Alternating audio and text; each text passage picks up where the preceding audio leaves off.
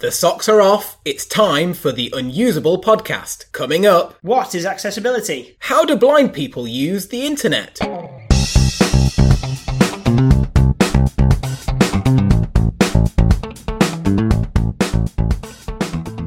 Hello and welcome to the Unusable Podcast, where we discuss the importance of user experience in technology and the world around us, and talk about great design that just works, or moan about it when it doesn't. Hurrah! Huzzah! Hi David. Hi, your socks on? Socks are off, and we are ready to podcast. Oh, brilliant. Let's introduce ourselves. Yes, I am Andrew Waite, and I am a product owner of a SaaS product. Okay, I'm David Ball. I'm a front-end web and app developer. Whew, formalities out the way. Yeah. Now let's get down to business.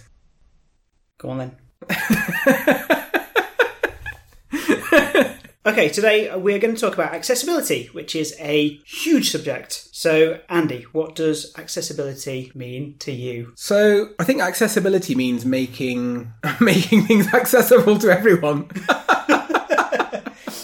I can't use the word in the definition, can I? Well, but this is what I think. So there's two ways to think about accessibility. When you talk about accessibility, you're usually talking about disabled people and their ability to use technology or use things. So technology like websites, apps, devices, anything like that. Or we think about accessibility as making sure that everyone has the rights to access all of those things as well. Does that make any sense? So on one hand, you're thinking about everyone, and on the other hand, you're thinking about specifically developing for people with disabilities to be able to benefit their lives and make them able to do the things that they need to be able to do. Well, to me, what you're talking about there is the difference between adapting your product or software so that it works for a user group that you kind of didn't really design for. So that's a bit like adding the disabled ramp outside the building that was built 100 years ago with a step. Yeah. Okay. That's the adaptation that allows people in a wheelchair to access the building that wasn't ever really designed for it. But there's also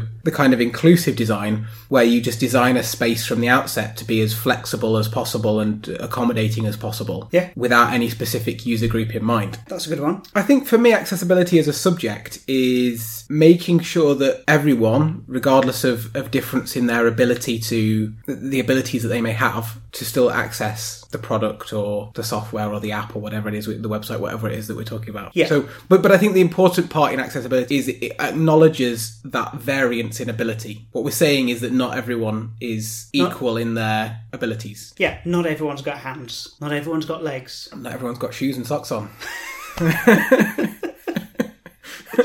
Not everyone can see. Not everyone can smell, which is sometimes that's a good thing.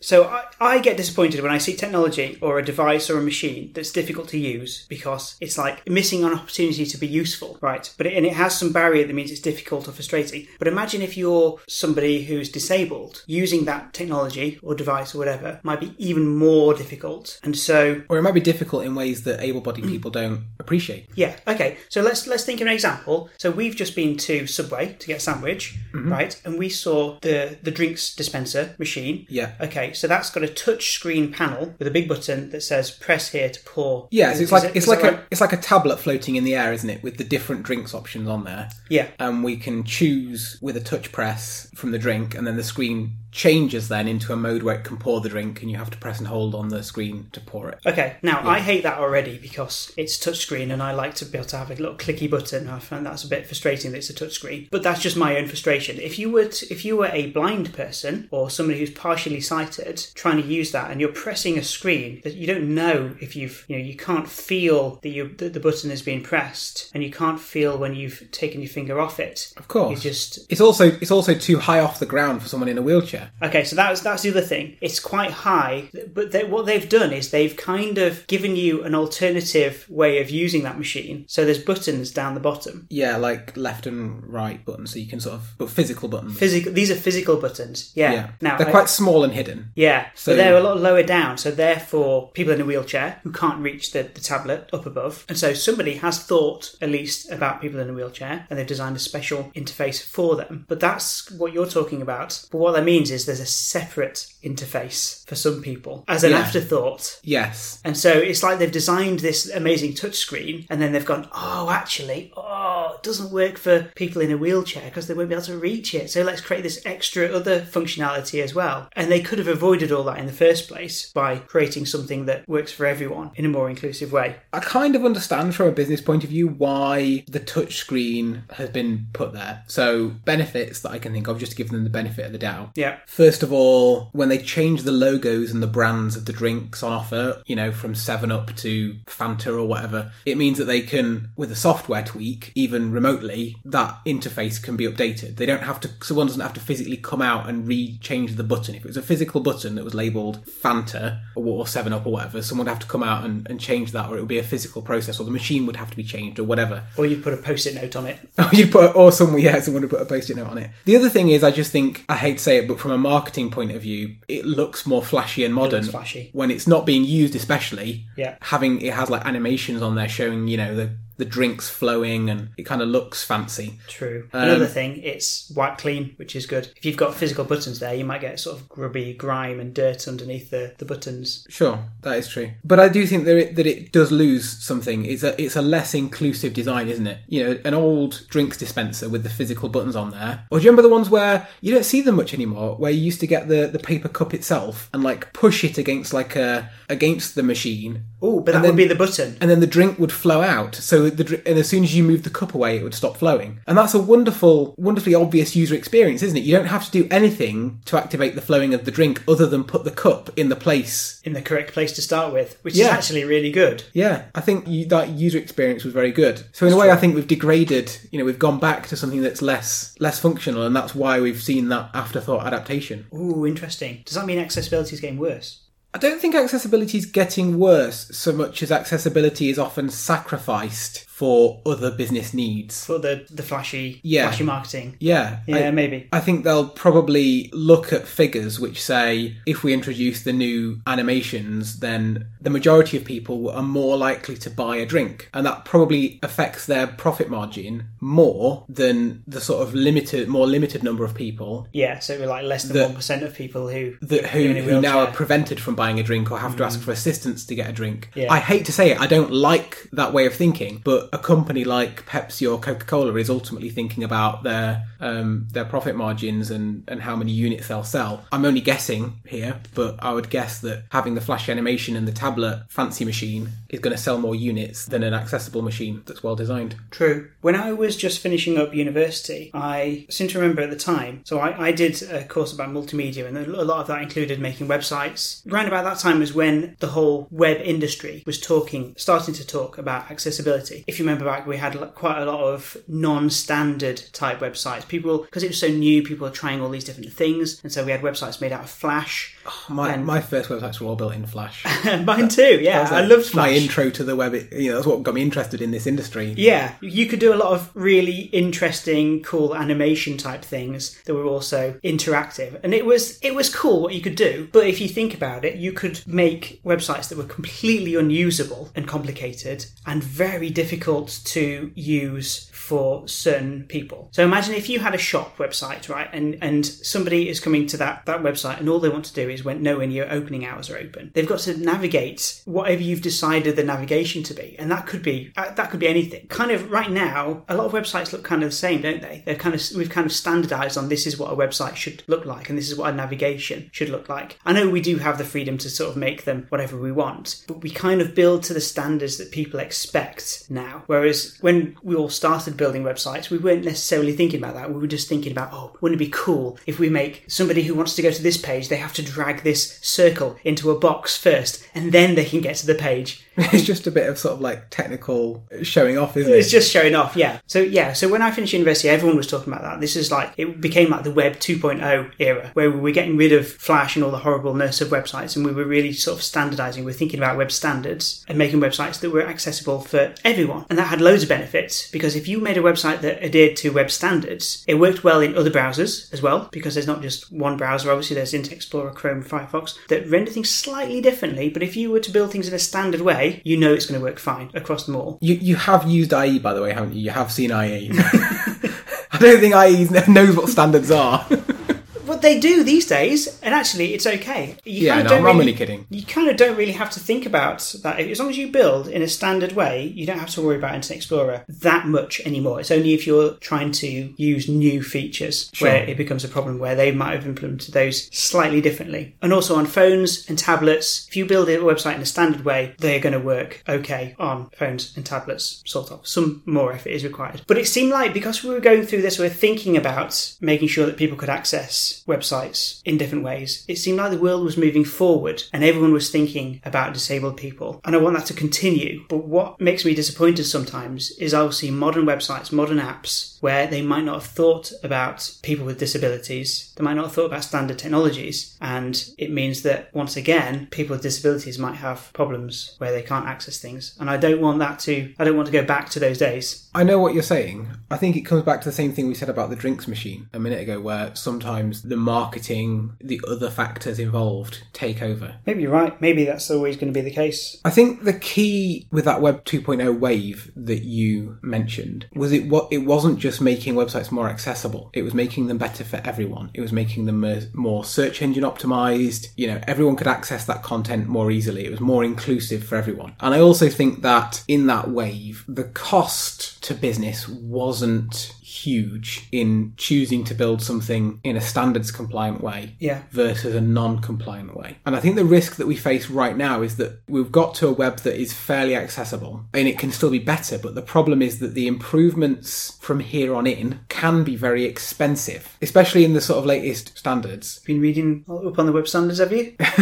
Yeah, so WCAG is the latest accessibility. WCAG 2.1 is the latest accessibility standard, which defines lots of different things that websites should and shouldn't do. So things like the colour contrast, all those kind of things. Yeah. I definitely think that all the things in there, definitely sensible, and I would love it for every website to comply with that. But a lot of those things are very picky, pernickety things that could potentially take a lot of re-engineering of systems. Oh, right, okay. And have we just got so good at making websites that we've solved most of the problems, and the problems left over are the ones that are just really difficult to do? Yeah, I think they're the ones that are non-obvious. I think they're the ones that involve time and a great deal of expertise, and they're the ones that aren't naturally solved by the tools that we have. If you think about, for example, one of the most basic ones, which is adding alternative text onto images. So that, okay, that's the one that people are likely to know about the most, though, isn't it? So every time you add an image in, you put some text on there, and so if someone can't see the image, it reads it out, and it's also useful for search engines. Yeah. But it doesn't take a lot of effort to insert the alt text. But some of the other things involved in accessibility would require the whole restructuring of the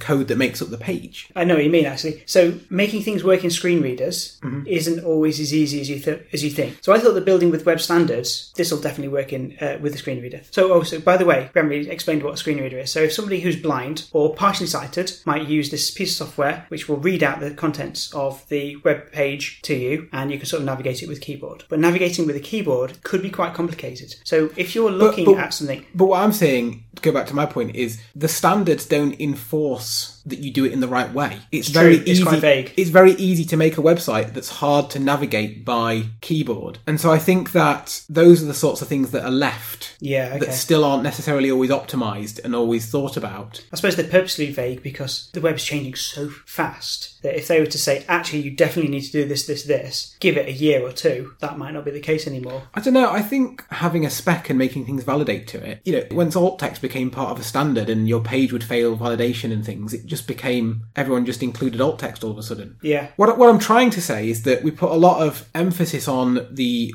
owners of a website or the maker of a website or the developer to have the responsibility for making a site accessible. And I think they do have responsibility, obviously, but it has to start with the standard. Like, that's the easiest way to get things accessible, is to put the responsibility there. If the languages and the building blocks that we use to make the web are enforcing accessibility from the ground up, then... Well, they kind of are. If you just put a paragraph of text on a page, that's accessible by default. The web is accessible by default. I know, but we ruin it, don't we? We ruin it by trying to make it look like a design that someone's made. Yeah. But yeah, if you just put text on a page, it's immediately responsive. It works on all devices. It will be read out by the screen reader fine. It's when you start making things complicated by saying, oh, actually, this menu that is over here on the right, actually, when you press that, it'll make this menu panel appear on the left. but that will slide out from the top, and it all just becomes just this weird, complicated mess, because all that code has to exist somewhere on the page. And we, as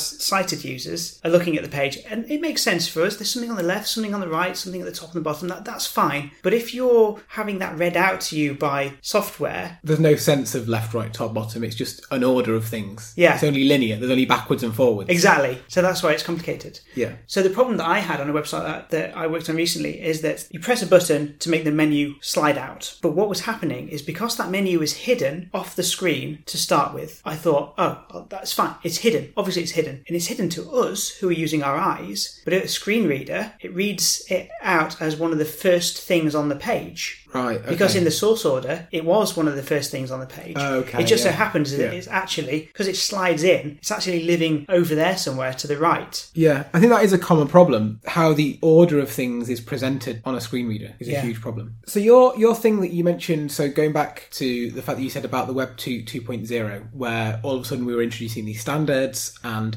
everything seemed to be getting better very quickly. Yeah. I think often making things more accessible has accidental positive side effects. Yeah. So the accidental positive side effects of that revolution, or maybe they were intended, but that standardization benefited everyone. Like you said, all of a sudden navigations became more predictable and consistent for people that didn't have any impairment. Yeah. Search engines could more easily access the content as well. Definitely. And I think that's often the case. If you think about, for example, I think one of the things in the WCAG guidelines is that on a touch device, everything be a certain size so that someone who's got, for example, motor problems, can't necessarily press particularly accurately. Oh, right, okay, yeah. So to the touch targets, the actual buttons that you press, the links that you click, anything like that, are big enough that someone who has a problem with, for example, not having a steady hand can still press it, okay? So they're the standards and the guidelines, and we can conform to that. But when you think about it, that has a really positive side effect. Imagine, for example, someone who's perfectly able, but is just, on a bumpy bus, right? Yeah. They can still press the button more easily. If you think about, someone who's trying to carry some shopping home and they need to press a button on their phone to just send a quick message, again. And they're doing it one-handed. Right. Yeah. A lot of the accessibility rules have a particular use case in mind that they're helping out, but it's not just that use case that they help out. There's plenty of other people definitely helping out. Yeah. I think it's also important with accessibility. We often get, as we've already done in this podcast, narrowly focused on two common accessibility groups. So people, for example, in a wheelchair who obviously need, in terms of physical access to buildings, have issues, and also people who have sight problems and accessing websites. But there are a huge number of other things. For example, someone with ADHD. Oh, what's that? Attention deficit hyperactivity disorder. They may struggle, for example, to concentrate on something. So they, if you've got a page of content, they're probably struggling to read it and their mind's wandering off on a million different ways. Yes. I worked on a university website once, and it had a big banner that animated. Well, it didn't animate, it was a slideshow. So the image changed every few seconds to another image. And we were told by the client, we have to add a way to be able to pause that, because there are some people who really struggle to read all the content on the page because while this is moving, they can't read anything. So yeah, I completely get it, because if you go to a website that has adverts down the side, loads of things trying to get your attention, it is very frustrating and it is very difficult to read the text. Yeah, even as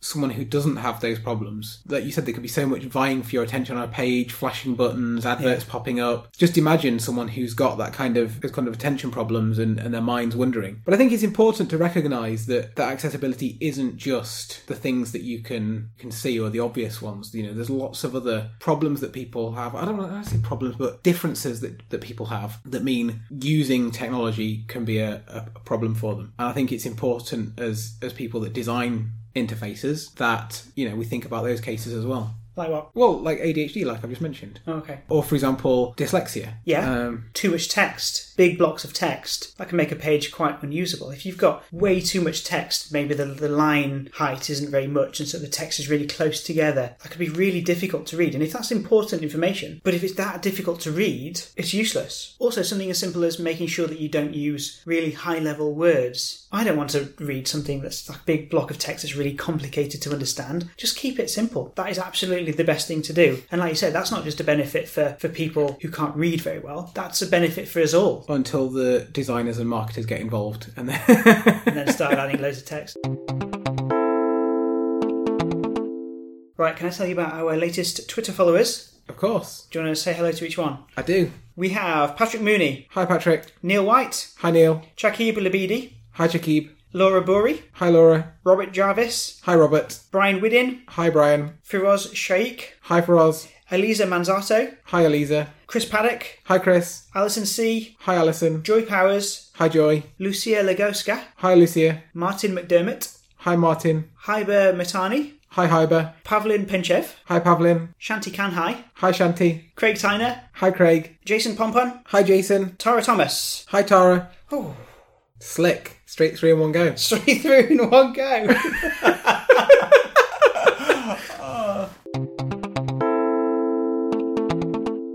Have you ever heard of the Funkify Disability Simulator? Funkify? No, what's that? So it's a Chrome plugin, and what it does is you can use it on any web page. I'll quickly show you now. And it allows you to simulate a range of disabilities. So you can experience what it's like to look at the website through blurry vision. We can look at a colour issue. So if someone's got, what's it called? Not colour blindness, but where colours are shifted. Oh, I don't know. Yeah, but like, for example, the dyslexia one. So if I press this, start here on there here, what that's going to do is it's jumbling the text on the website, so we can actually see how that looks to someone who's got. I mean, it's obviously just an approximation, but it allows you to look at your own content and see something approximating what it's like for someone with that disability. Yeah, that's really interesting. That is, because there's one that makes you appreciate it. There's one that loses control of your mouse a little bit, so wiggles the mouse around a bit. Oh, okay, yeah. So if you've not got, for example, very good dexterity, there's quite a few of them. That's obviously a common thing, because we're all going to get old and we're all going to kind of lose the ability to use our hands as much as we have now, and so that is an important one. I think, again, it's not necessarily a Boolean, you either have an issue with dexterity or you don't. Yeah. There's a huge spectrum of people that, just like you said, it's people that are getting a little bit old and no longer have dexterity. There's nothing diagnosably medically wrong with them. Yeah. They're just, not as precise as they were before. But making it accessible to people who have dexterity problems is just making it easier for everyone. Yeah, because someone might be using a computer with a mouse and they might have a kid pulling on their arm, or they might have a dog in their lap. Yeah. You want to make sure it's that making it easy. easier for everyone. This one, by the way, is one of my favourite ones in this Funkify simulator. It's called, they've all got names, it's called Hyperactive Henry. It basically simulates what it's like for someone with like ADHD or similar to use a website, and it just basically pops up a load of random stuff as you're trying to access the website and read it.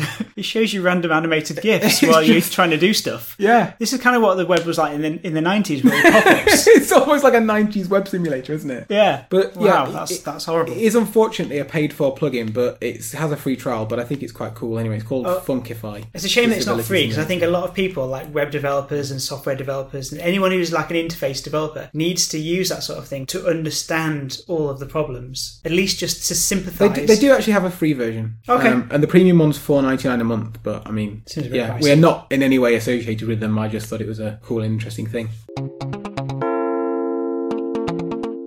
So the company that I work for, again, this isn't a paid for plug, but I just generally think is interesting given the subject matter. Go on then.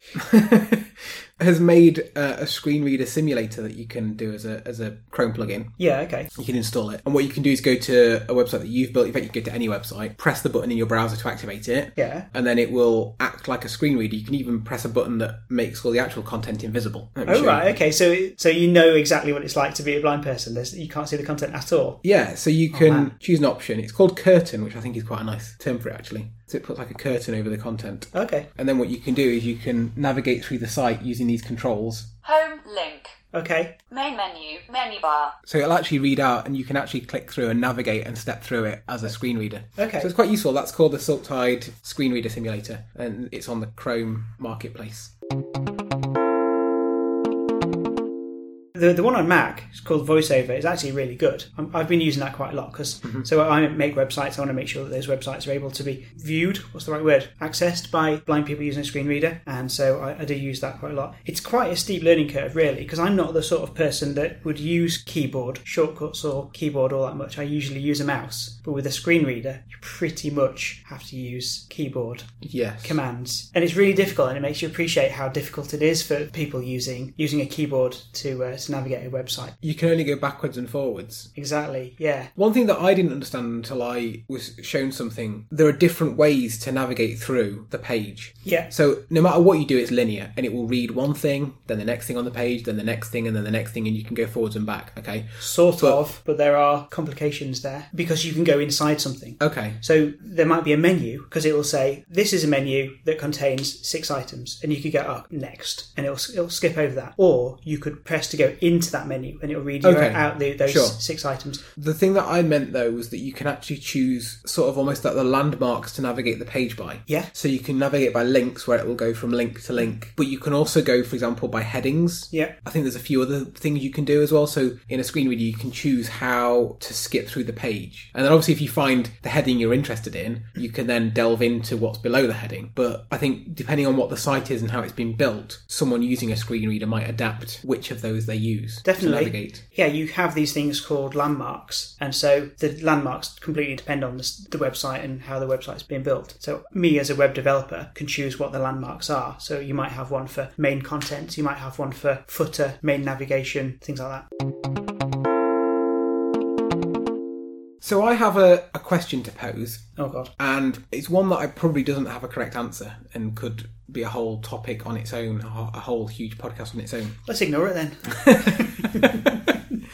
So, do we have a duty to make sure that everything is accessible to everyone? Us as website and app developers? Yes. Do we have a duty to make everything accessible to everyone? Or does the level of accessibility, or should I say, should the level of accessibility depend on the target audience? Oh, right, okay. Yeah. So a client comes to us and says that they are selling these TVs. They need a new website for some TVs, right? They know that their audience are going to be cited. So I don't know. I think a lot of blind people have a TV and would listen to the audio. You get audio descriptions, don't you? So you can hear what's happening. That's true, actually. Okay, that's a terrible example. But a client might say for certain that they know that their audience are not blind or disabled in any way. And so that they say, we want this as cheap as possible. Don't worry about adding all of your accessibility stuff. We don't care about blind people. They're not our target audience. That's what the client might say to us. So what you've asked there is, do we, as the website developers, still have the duty to make that website accessible for those people? And I think that we do, because everyone should have access to it. Even if a blind person is not going to buy their TV, they might be buying it for someone. Maybe that's a bad example. I don't know. Yeah, it is a tricky one.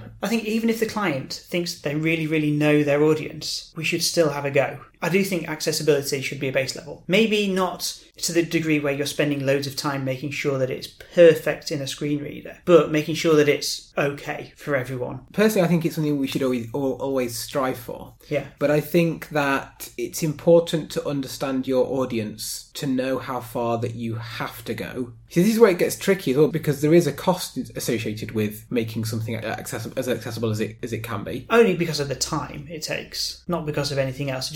It takes some time and effort to make sure that you've tested it properly for all these different conditions. But for a business, they're paying someone to build a website that, the longer it takes in time, the more it costs. Yeah. I think where it does get tricky, though, is where people start to make assumptions about their audience. One of those assumptions might be that they've got a certain screen size or a certain type of computer that can run complex animations. Or another one might be an assumption that they've got like a free data plan or something like that. So if you've made a mobile app or mobile website that downloads loads of video and it's got lots of things happening, that could actually be quite costly if someone's out and about and using like 3G or 4G. They might not want to download this big image file.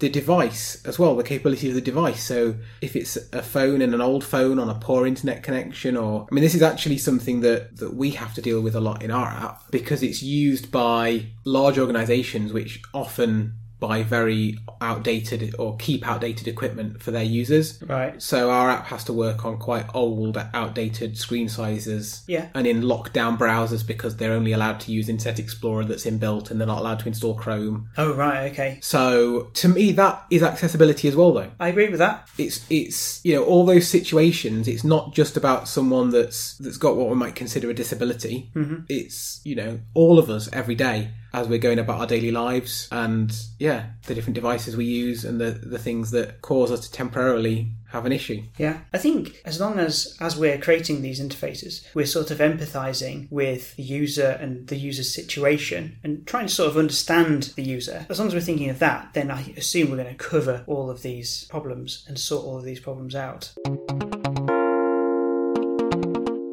Can I tell you about my wife's granddad? Okay, so he is in a care home. Okay. And he wanted to be able to listen to some music. So we thought of all the different ways that we can allow this. So he can't really get out of bed on his own. And he is perfectly sound of mind, but he can't use his hands all that well. So we wanted to give him the ability to be able to listen to music. Okay. And start it, stop it, whenever he wanted to. Okay, so there's a few different ways that we tried to do this. First, gave him a tablet. So it was like a cheap Android tablet linked to Spotify so that he could listen to any sort of jazz. He loves jazz music. So he could listen to jazz music by sort of browsing through Spotify playlists and all that sort of thing. However, what I noticed straight away is that he was having trouble holding the tablet as well as pressing it. And what was happening with this particular tablet is it had some weird mode on it where if you pressed in two separate places, it would take a screenshot, right? Ooh. This is weird. And so as he's holding it, his grip's not so great, so he was kind of putting his hand on the screen. He could have been pressing something, but he wasn't. He was just sort of holding the screen down. And whenever he tried to touch with his other finger, it would take a screenshot, like I said. But the screenshot would then show on the screen. So he'd think that was the actual interface. So it looks like it had frozen, but actually he's just seeing a screenshot of the screen that he's just taken. That is so bad, yeah. I don't know if that was something that came pre-installed with that tablet. I can't remember what make it was, but it was quite a cheap sort of low end. I think that's a very good illustration of why I absolutely hate manufacturers that take Android and put their own rubbish on it. Yeah. Because standard Android doesn't do that at all. No, true. Even still, I think even if we got him like the most expensive tablet in the world, he probably would have struggled. So what I tried to do for him is use some voice control. Mm-hmm. So the latest Android phones, they have the Google Assistant, which is where you can talk to it and it will do something. So this was my plan. We got him a phone and a stand so that he could use his voice and play some jazz music. So all he had to say is the command that makes it work,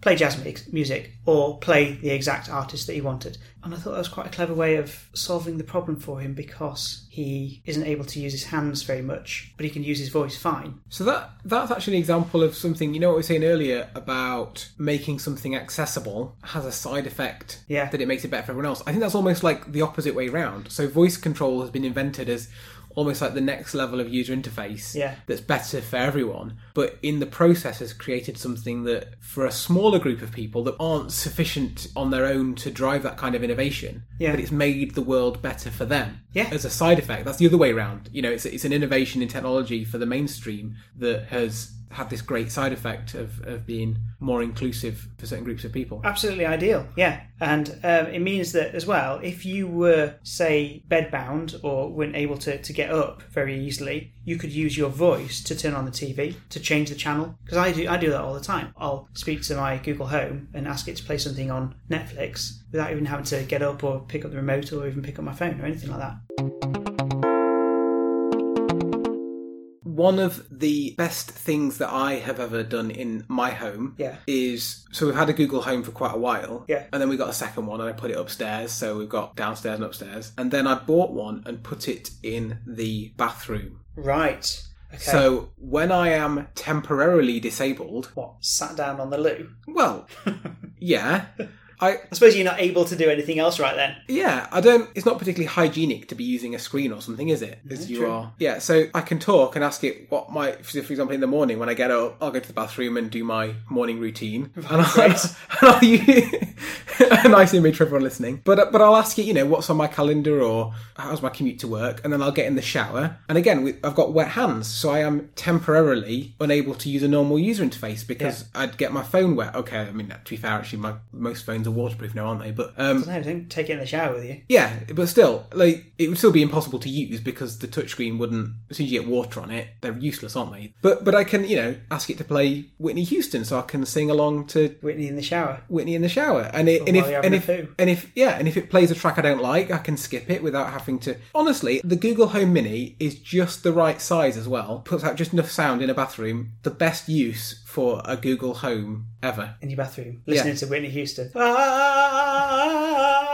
I'm having a poo. Is that a B-side? Is that one of a B? Is that Whitney Houston? I don't think she ever sung about having a poo. Uh-huh. Another good thing you could control with your voice. So say that you're disabled, you're not able to move around the house, but you're getting cold in your house. You can use it to connect to a thermostat and turn the heating up. So we've got a Nest thermostat. If I'm feeling a bit cold, I can just sit there all sort of lazy and just say, turn the heating up. And it does. Yeah, these are all... For me, it's just because I'm lazy. But for somebody who actually has actual problems, that sort of allows them to be independent. Oh, definitely. Another thing that with our setup at home, and it sounds futuristic, but it wasn't particularly expensive or fancy set up. It's just a couple of plugs that are about 20 quid each and a Google Home Mini for 30 quid. Is that we've got some lamps on connected to the voice, so you can turn them on and off with your voice. Yeah. But one of the things I really like is Google Home, and I think Alexa has something similar, is the routines feature. So you can do more things at once. Yeah, but what I've set that up for is sort of leaving home and arriving home functions. So quite often when we get home, I've got a little girl who's only 2 years old, so I'll be trying to look after her. I might have some shopping bags in my hands, or whatever clobber we've been out with, her bag of all the bits and bobs you need when you've got a toddler. Yeah. All that stuff I'm loaded up with, and turning the lights on, even with a light switch, you've got to put something down to flick the switch, and you've got to then turn the heating up and all those kind of things. But it's fantastic that I can just walk into my home and go, hey, buzzword, I'm home. Yeah. And all of those things. So again, although that's accessibility, it's solving a problem for you, but also that sort of thing would be very, very useful for someone who's disabled. Yeah, even though I'm able-bodied and have the ability to flick on a light switch and do those things, in that moment when I'm loaded up with things, I am temporarily unable. And those sorts of assistive technologies are so powerful at making it easier to interact with things. Yeah, definitely. I feel like I should make it clear though, I'm not saying that you feel disabled. No, I'm not equating someone that's clearly got a life-changing disability to me with bags full of shopping, because that's not true. But all I'm trying to say is that by making technology more accessible for people, it's helping everyone. It benefits everyone. We're not just making it better for one person. We all, as we live our lives, can benefit from most adaptations for accessibility. Yeah.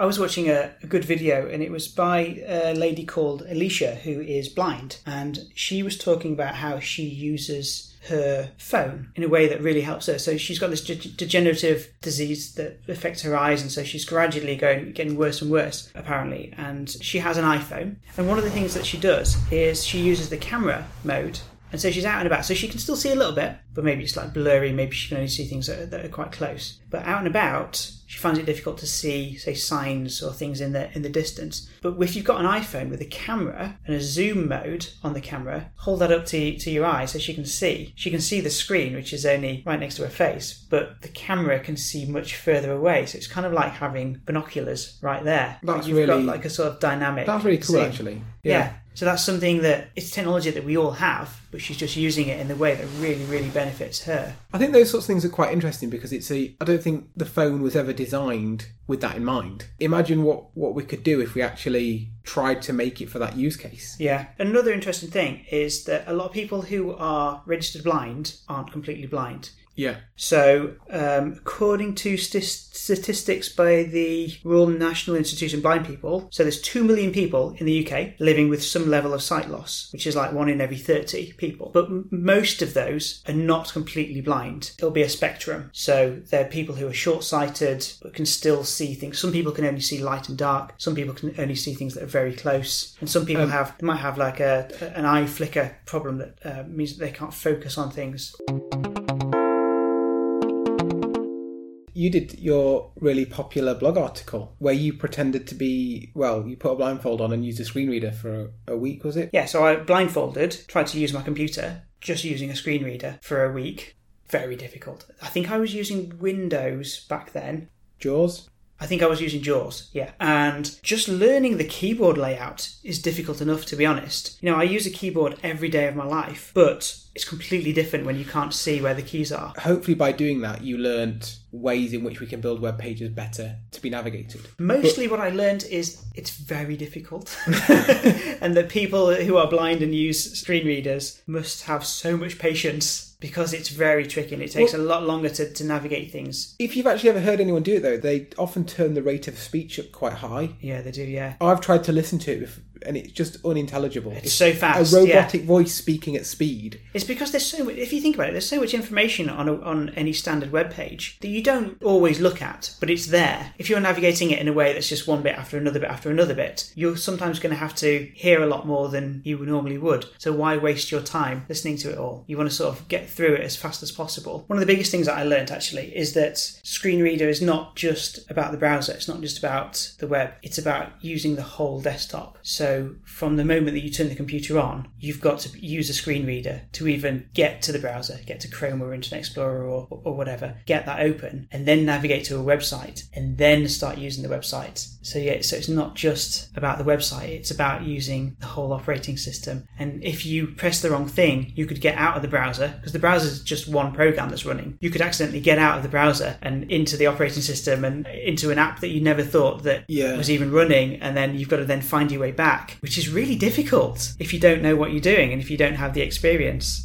Another one of the difficulties is that each website has a different way of doing things. And so even if you've learned a way to navigate one website, it might not necessarily be the same way that you would navigate another website. Yes. So that's quite difficult. And that's, again, why I think we need to work towards web standards. Mm-hmm. Yeah. It does kind of mean that all websites are going to eventually be very boring and the same, but that's just better for everyone, surely. Yeah, I think it's a great shame that it almost requires you to be a regular visitor to the website to learn the way to get to your content the fastest. Yeah. Another thing I learned is that I always thought that you could tab through a web page. If you're using a form and you fill out one field, then you press tab to get to the next one. I thought that that's how blind people use screen readers, but it's kind of not. The screen reader itself has its own kind of focus. So when you tab, you're selecting something, but when you're hearing something from a screen reader, you're not listening to what's currently selected by the browser. You're listening to. Oh, okay. So it's like your eyes can be looking at something different to what you have selected. Mm-hmm. It's essentially that the screen reader is reading you out part of the page. Last episode we talked about Jane Who. Who? Yeah, okay. It doesn't get old, does it? Oh, she's going to send us an angry tweet. So she had problems entering her name into a form, because her last name is only 2 characters long. So she tweeted a screenshot of the form validation saying your surname needs to be at least 3 letters long. And she's like, well, this is ridiculous. So I was looking at other people who've had the same problem, and Pat O'Brien, he's screenshotted a form that says, please enter a valid last name. So O''Brian has an apostrophe in it. Yeah. It thinks that it's not a valid name. It thinks that you've entered something completely ridiculous, but it's just part of his name. So he has to become Pat O'Brien. Pat O'Brien, exactly. But it's another thing where the developers of that form just haven't thought about people. They haven't thought about every eventuality. And it's the sort of thing that just with a little bit more understanding and awareness of the world around them, though, that just wouldn't be a problem. I also think, though, that a lot of the time these things are built by people who do care, but just maybe needed a bit more education. So I think, although we're right to flag it up, we find humour in it, but it's right that we try and make the world a better place. I still think that we should be. Oh, don't send like hate mail to the developers of it. They probably didn't intend to offend anyone. I don't think we should berate people. They may have been working to a tight deadline or in a limited framework, and so I think we should. I think we should be balanced. Well, I just think we should just try and approach it in a positive way. Yeah, it's something that needs fixing. That's it. Yeah, I don't think we should berate them too hard. I think we should just try and be the positive change that we want to see in the world. Yeah.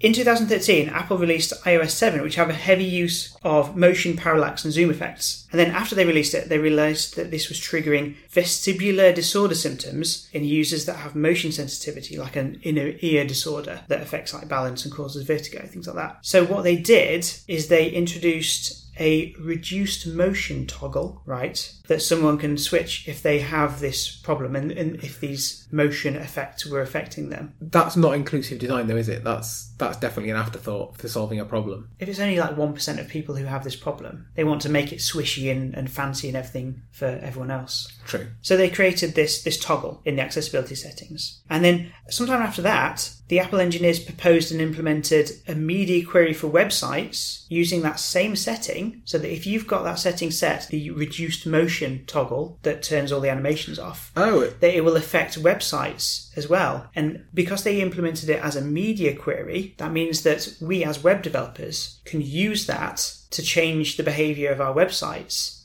as well. So we can turn off animation on websites. Is that still only on iOS, or do other platforms support that as well? Right now, it works in the latest Safari on iOS and desktop and in Firefox, and it is coming in an upcoming version of Chrome. Okay, I like that idea. Yeah. That's good. What it means you can do is if you've got an animation that takes, say, half a second where something is moving, you could just say animation takes 0 seconds, so it just doesn't animate it at all. It just is static.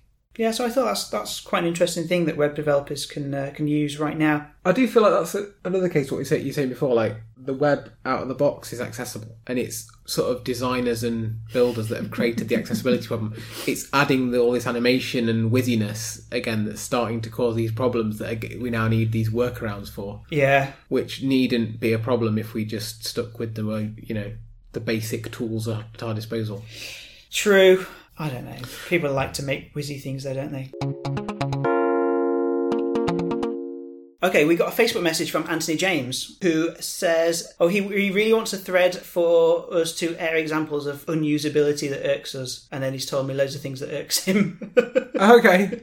This is what we've just become now, like a conduit for people to rant. Well, we are the unusable podcast. If something's unusable, then we want to know about it. Okay, so he says, tech companies' insistence that buttons don't work and that we must use glass touch screens. He's bought an iPod Classic for use at work to listen to podcasts, and he loves the click wheel interface. Is it so old that it's got the physically scrolling wheel? Because the really early ones... That's what he's talking about, the clicky wheel. Because he doesn't like the modern ones that have the screen. Because what he says he does is he puts it in his pocket. No. But I mean, like literally the earliest iPods, that wheel moved under your finger, and then they changed it almost. I think on like was it the third generation? I think iPod had. He says it's the iPod Classic, so I don't know. Is it got a colour screen? Have you got a picture of it? No, he didn't. But he says he can use it in his pocket and feel that he's pressed the button to turn it on and off to sort of pause and play. Whereas the modern ones use a touch screen, and so you'd have to get it out and look at it, which is just more frustrating. He also doesn't like butter that doesn't spread. Not much we can do about that, is there? I agree that butter that doesn't spread is a problem, but I think that spreadable butter is worse because they make it taste weird. Because spreadable butter, they make it spreadable by just mixing butter and oil. Oh, right, okay. I don't like that. I don't want oil. Right, fine.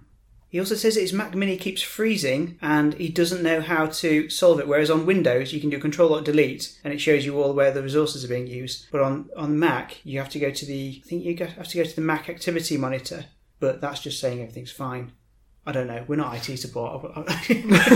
True. Can't solve all the problems. I've noticed that on a Mac though. They often try and in fact, Windows does this. So I've not used Windows for a long time. Right. But occasionally, because I am the computer guy for a lot of my friends and family, they will ask me to fix a problem. And IT support for your family. Yeah. The last time I used Windows was Windows XP. Yeah. And in order to debug a network problem, you could go into the settings and see what was going on with the network. Yeah. For someone technically experienced, you could get access to the information, right?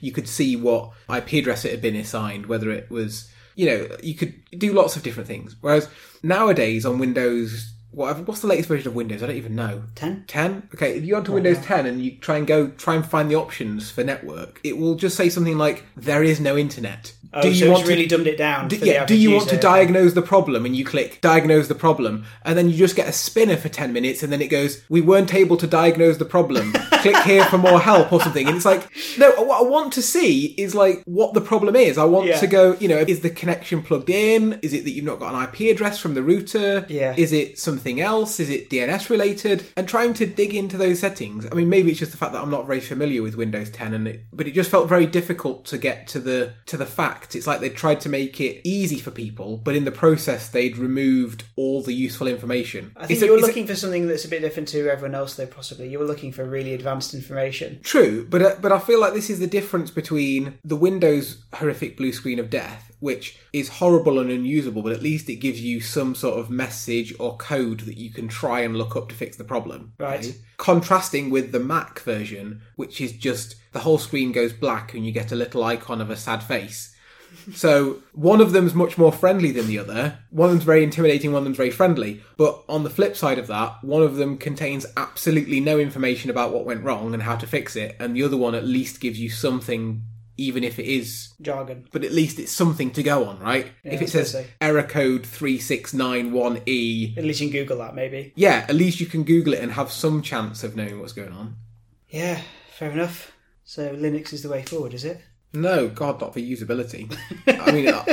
I use Linux because I'm a power user, but I wouldn't know where to start with Linux. Having said that, my parents, who are complete technophobes, use Linux. I think because they don't have any preconceptions. They never really use Windows. Okay. Because they've got no preconceptions, and all they tend to do is turn it on and open a browser. If anything, it works great for them. They don't get viruses. Oh, fair enough. When scammers try and phone them up and say, there's a problem with your Windows computer, they go, well, you must be a scammer because we don't have Windows. Yeah. It's actually pretty good for them. And there are some things actually that usability-wise that are a lot better in Linux. Adding a printer is one of them. Oh man, adding a printer in Windows is so annoying. Printers are just annoying anyway. That is an episode of a podcast. That's an episode all about how annoying printers are.